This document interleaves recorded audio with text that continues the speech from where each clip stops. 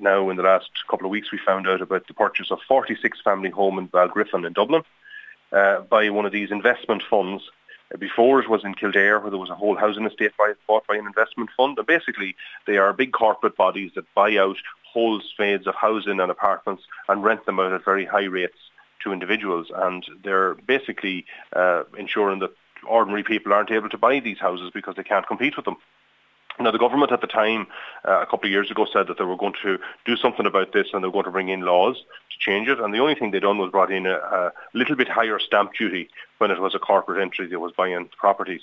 At the time, we made it very clear that that was not enough and was not going to be able to be an effective deterrent to stop this happening. And that has proven to be the case. I think it was clear then, and it's clear today, that the government only paid lip service to it.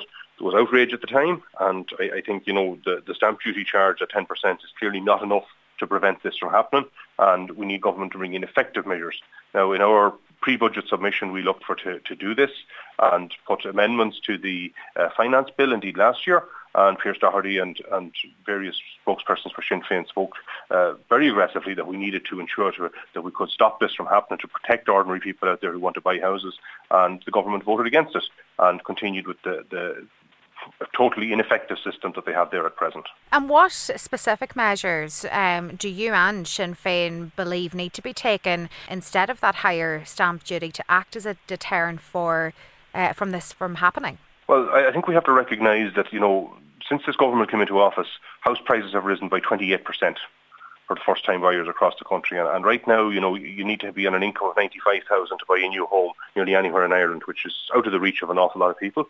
And what we're saying is that to ensure that these corporate interests are not competing with ordinary people to buy houses, that the stamp duty rate needs to be increased, well beyond where it is at the moment. At 10%, we believe it needs to go up well above 20% to be an effective deterrent to ensure that they won't buy up properties of this nature. And we're putting a bill to the Dáil tomorrow evening and Wednesday evening, and we're seeking the support of all TDs across the board for this to ensure that effective measures can be put in place to prevent the purchase of houses from under the nose of people by big corporate interests who can rent them out at very high rates.